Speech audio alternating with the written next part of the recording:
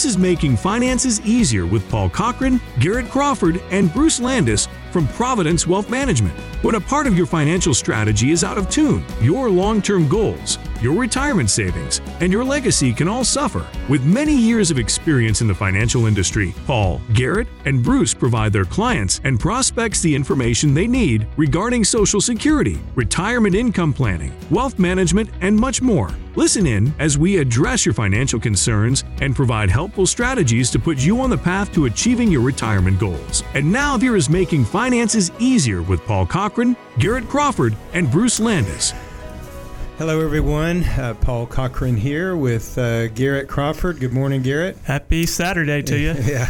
Making Finances Easier, 865-770-5031. Well, Garrett, trivia question this morning. What would be one or two things that are easiest, effortless for you to spend money on? Good question. As you asked it, anything at Costco would probably be my banner message. I walk in there for one thing and I think, wow, that's a great deal. I need 48 AA batteries. I came in for something totally different. I went through the Costco line the other day and I just had to pick up some paper towels and I forget what the other couple small things were. And I rolled out at a $50 bill for 3 items at Costco. Even the Costco guy made a note. He said, man, you can't even get 3 items anymore for less than $50. So evidently Costco is probably a part of that answer. But I guess what I really think about is like efficiency and technological efficiency. Like I know like we all have iPhones and like the bedside charger, so having a charger right there beside my bed and then making sure I have the right cable for inside my car that plugs in, making sure that our devices in the kitchen can plug in an efficient way. And so anything that helps with integration and efficiency and makes my life a little bit easier, I'll pay money for that. And Paul, what about you? Well, I would say two things. Well, first, I would say I recognize that about you. In fact, I'll kind of, out of the corner of my eye, kind of watch what you're doing, because if I can just pick up some of those breadcrumbs, when you have somebody 30 years younger than you around you, you learn a lot more tech than you otherwise would. But I'd say for me, it'd be two things. One would be, especially as I've gotten older, I like comfortable, good shoes. So I like buying shoes. And then the other thing would be kind of anything related to my bicycle habits. So cycling. And, whether it be bicycles, I own several, or the various and sundry things that'll go with bicycles, what you wear cycling, all those things. That's a place for it effortlessly. But Sandy doesn't seem to mind because, this kind of thing, I use it almost every day. And so it's good for me, and so it works out pretty good. But anyway, today, I was hoping we could have a conversation about financial planning kind of in general, and some of the myths, some of the misconceptions, some of the realities about what happens with financial planning, what people might have a preconceived idea about what's coming down the pike versus what might really be happening, how investment management fits into financial planning, etc. So how does that sound? That sounds good. You want me to start? Sure, go ahead.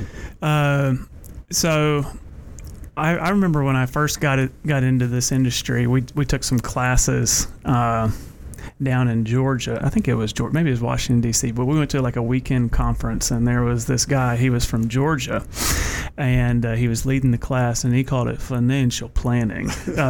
You need to walk your clients through some financial planning, and just made the term sound real fancy, and elite level activity, and it really can be, and it's a lot more nuanced than I ever gave it credit for, but financial planning doesn't mean you have to be polished when you come through the door, that your financial statement should be in a spreadsheet, and that you should have things together, and that you're going to be delivered this piece of paper that in 7 steps is going to fix everything and multiply your wealth. And there is an element of a financial plan. Maybe we'll talk about that later, but financial planning is a lot more about what is happening in your life.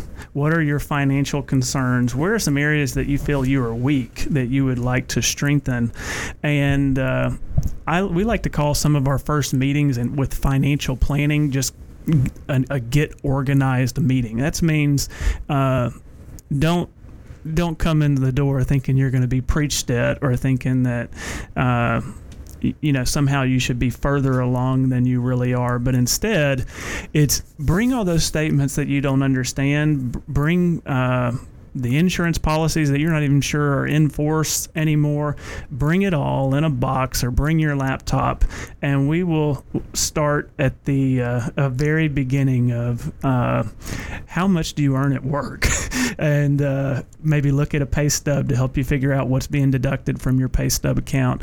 And then we kind of systematically go through that, not all in 30 minutes, not all in an hour, but for a lot of our clients, it is a multi-year long process. So anybody that says in 2 months we've got to have all this figured out, which there are planners out there that do that, that can be an overwhelming process. Yeah, I'm so glad you brought that up, because I've seen that again and again, where I've seen people hesitate getting help because there's this kind of almost like an embarrassed reluctance, because they don't want to show somebody what they don't know. Yeah.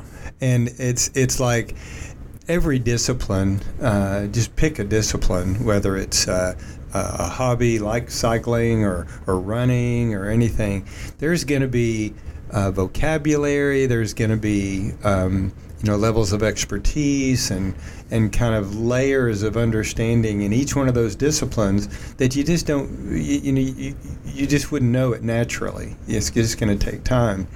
And so yeah, I love what you say, that listen, just come as you are, and we can walk you through it. I know that last appointment we had yesterday with that individual, he's 63, I think his wife's 61, and he knew enough to know that he really felt like he wanted to have somebody else give some input. Mm-hmm. And so we touched on about a dozen different items, and one of the things that you and I were really wanting to communicate to him is that, listen, Rome wasn't built in a day. This is going to take a little bit of time, so we gave him a starting point. Let's do this first, and we'll look at this, and we'll continue this conversation going. Yeah, and another item that I think relates to that I think about is the process of financial planning. I've heard this from other people. It's not an exact science, so some of these even software programs will say you have an 87.23% chance of a successful retirement. I use those financial planning softwares. I love those financial planning softwares, but in a snapshot in time, let's say you're 67 listening to this radio show, and retirement is in front of you, for somebody to sit down and write up a financial plan that you can live off and that will stay correct and accurate for the next 30 years, and it say that you're going to have an 87.325% chance of a successful retirement.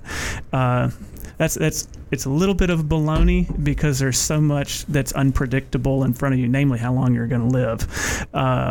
But my point there is that financial planning is a process of being less wrong every day. That we build a plan for the future, what we think might happen. But what we find with our clients is that even within the course of 6 months or a year, we're having to adjust the plan because something has happened. And so I would say one of the misconceptions out there might be that financial planners think they can develop something that's going to last 30 years. And I would say I believe more in that my job is to be a little bit less wrong with clients and to be more accurate in my projections as times pass along. And I think we've talked about it on the radio show before, but those little adjustments along the way are where where we provide value, but also the difference makers, and what some people might say, or as they look back on their life, that was a good decision, and I'm so glad that I did it. So being a little bit more accurate as the years go on and making tiny adjustments along the way, that's really what financial planning is to me. Yeah, that's really helpful. And I think there's this, there'd be a tendency to, for some, like in our area, there are a lot of engineers where they can kind of create their own narrative. Maybe they've been a do-it-yourselfer and they've kind of created a narrative of how things work. But then oftentimes I'll maybe give a second opinion and kind of look at where they are. But there are, overlaps in asset allocation. There's gaps in asset allocation. There are they're maybe too heavily weighted in one area versus another. There are blind spots that they just don't see, and that's the very nature of a blind spot. You don't see it, and so I think one thing is we talked about initially of people being embarrassed to share what they don't know. But then there's other situations where people overestimate what they think they know. And so they'll come, and I've heard this times without number. They'll come to you and we'll ask them, so what's been your thought process about how you would file for Social Security? And they spit something out, maybe like what their neighbor did or their friend at work did or whatever, and it's just wrong. It's mathematically, it's not going to work, or it's not going to be the most efficient way to do it. And so being embarrassed about not knowing something or being overconfident thinking you know what you don't know would be a kind of another side of the ditch to fall on the other side of the road. Yeah, and I'd throw in there too that there are, you talk about do-it-yourselfers, and there's some people out there that are equipped and enjoy it so much that the idea of bringing somebody else in to help them is not appealing, because they like that control and they like building the investment portfolio. But I would say, sometimes with our investments, I think that's a possible route. I think help is never a bad thing, but I would argue that financial planning is something that, going the DIY route, that I can know everything about tax laws and retirement accounts, I do this every day of my life and have for 10 years. And financial planning is nuanced. It's hard. It's sometimes subjective. It requires an opinion and advice. And we talk about practicing financial planning a little bit like your doctor practices medicine, in that sometimes you got to make a judgment call based on history, based on current tax laws, your feelings about future tax laws and what could happen. And my point there is that I think anytime we come into contact with something that is nuanced and there's a lot of depth of knowledge and rules, collaboration is usually better than trying to go the solo route, especially, even I do this for a living, and I have to get help from other financial planners in my industry to make sure that I'm reading the landscape correctly. And so to think that if I didn't do this all day, every day, that I would be, it's so easy that I've just got to, type something up and my plan will be written. I just don't think financial planning scales like that. And in collaboration, whether it's a one-time engagement, an annual retainer engagement for a year, or something more year by year, which is what we focus on, I think getting help is something that if you've never done it before with financial planning, you might be surprised that somebody's going to give you an idea or advice that could be different than what you were planning. Yeah, that's good. That reminds me of something. One of the reasons I enjoy what we do is that it because every household's a little bit different. It's always fresh. Every puzzle is a new puzzle, and so that simple income plan that I was developing one day last week with a client that you know of, I was using everything in our toolbox, thinking through an income, the most efficient way and the lowest risk way to generate the income that she desired, and it was really it was kind of a fun puzzle to work on. So to pivot to another kind of a misconception that I see sometimes, and it's the whole question of performance, and so I think some people can come into the financial planner or the investment advisor and they can think, okay, this guy, he's on trial, and he's on trial because he needs to be able to outperform the other guys out there who are doing this. Who's the guy that's getting the best return on their money? And I need to compare this. In other words, they're rate chasing. They're rate chasing, and they're trying to find, well, who's going to give me the most return on my money? So is that bad? Well, no. You want to get a lot of return on your money, but it's way more nuanced than that. Is it not? Yeah. And also exhausting. Yeah. For all parties involved. Yeah. And so this whole idea of For example, that whole age-old debate between, okay, what's going to perform better, passive investments or passive investment strategy or an active management investment strategy. The latter being one where you're going to be trading stocks, etc. The former, the indexing, the passive would be buy an index and you just hold it. Well, philosophically, kind of where we would land would be more, which one's better? Yes. Yeah. We there are unique circumstances where each one of those can have their merit and help and helpfulness.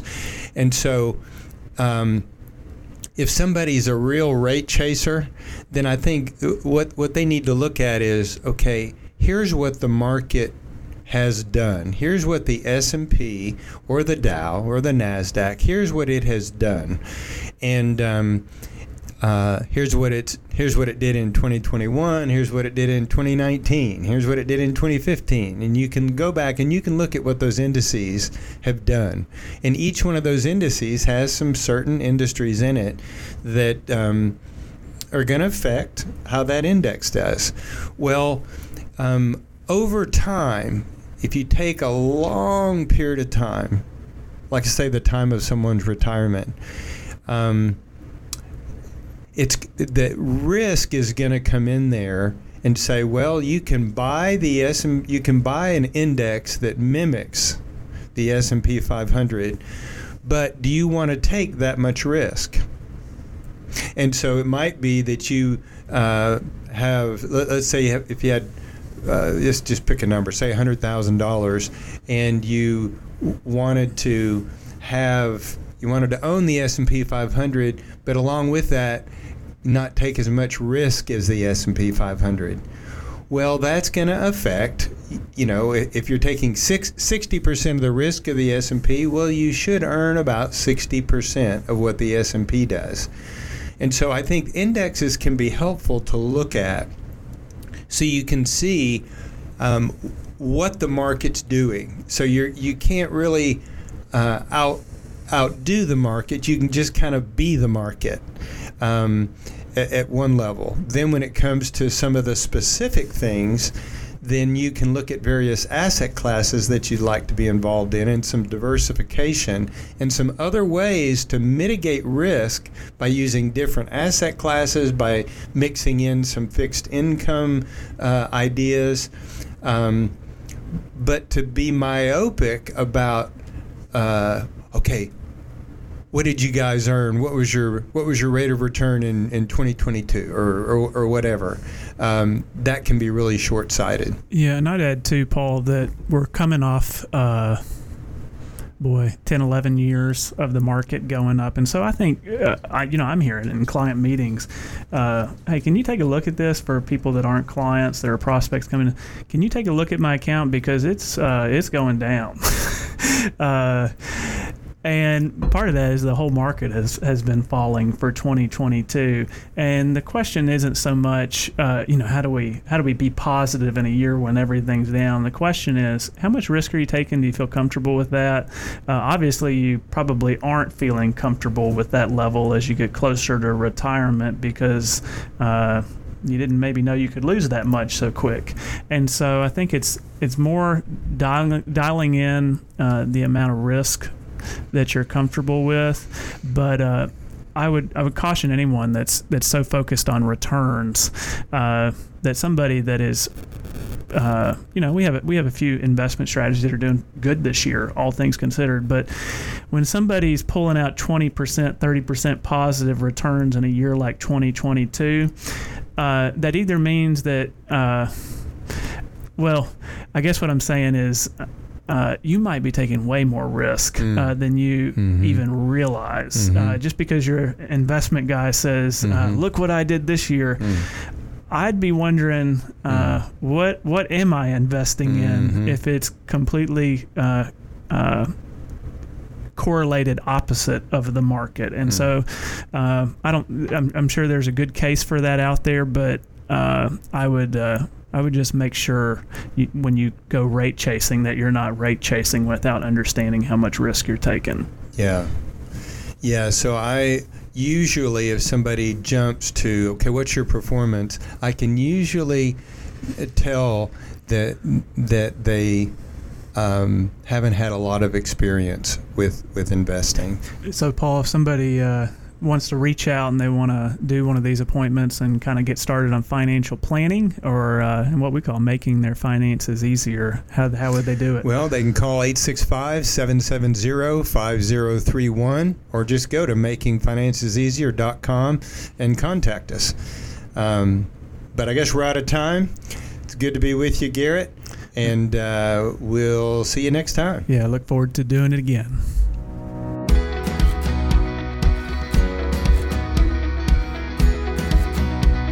Thank you for listening to Making Finances Easier. Don't pay too much for taxes or retire without a sound retirement plan. For more information, please contact Paul Cochran, Garrett Crawford, or Bruce Landis at Providence Wealth Management. Call 865-770-5031 or visit them online at makingfinanceseasier.com. Fee-based financial planning and investment advisory services are offered by Providence Wealth Management, LLC, a registered investment advisor in the state of Tennessee. Insurance products and services are offered through Providence Advisors Group, LLC. Providence Advisors Group, LLC, and Providence Wealth Management, LLC are affiliated companies. Paul Cochran, Garrett Crawford, and Bruce Landis and Providence Wealth Management are not affiliated with or endorsed by the Social Security Administration or any other government agency. All matters discussed during this show are for informational purposes only. Each individual situation may vary, and the opinions expressed here may not apply to everyone. Materials presented are believed to be from reliable sources, and no representations can be made as to its accuracy. All ideas and information should be discussed in detail with one of our qualified representatives prior to implementation.